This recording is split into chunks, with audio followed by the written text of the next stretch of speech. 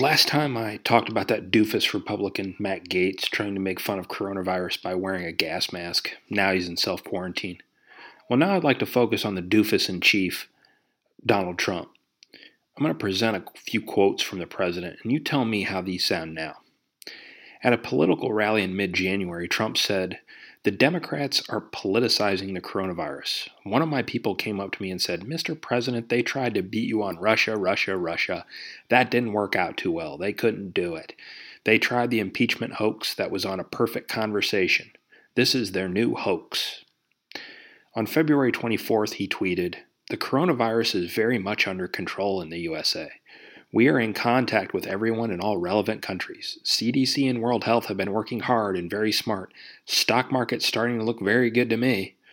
How has that worked out?"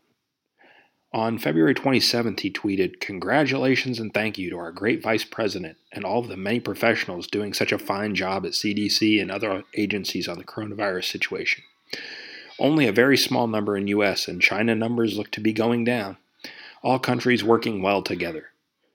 So, what we have here is a totally irresponsible president who is putting people's lives at jeopardy because they think the coronavirus is no big deal. This is what you get when you vote in a spray-tan con man into the White House.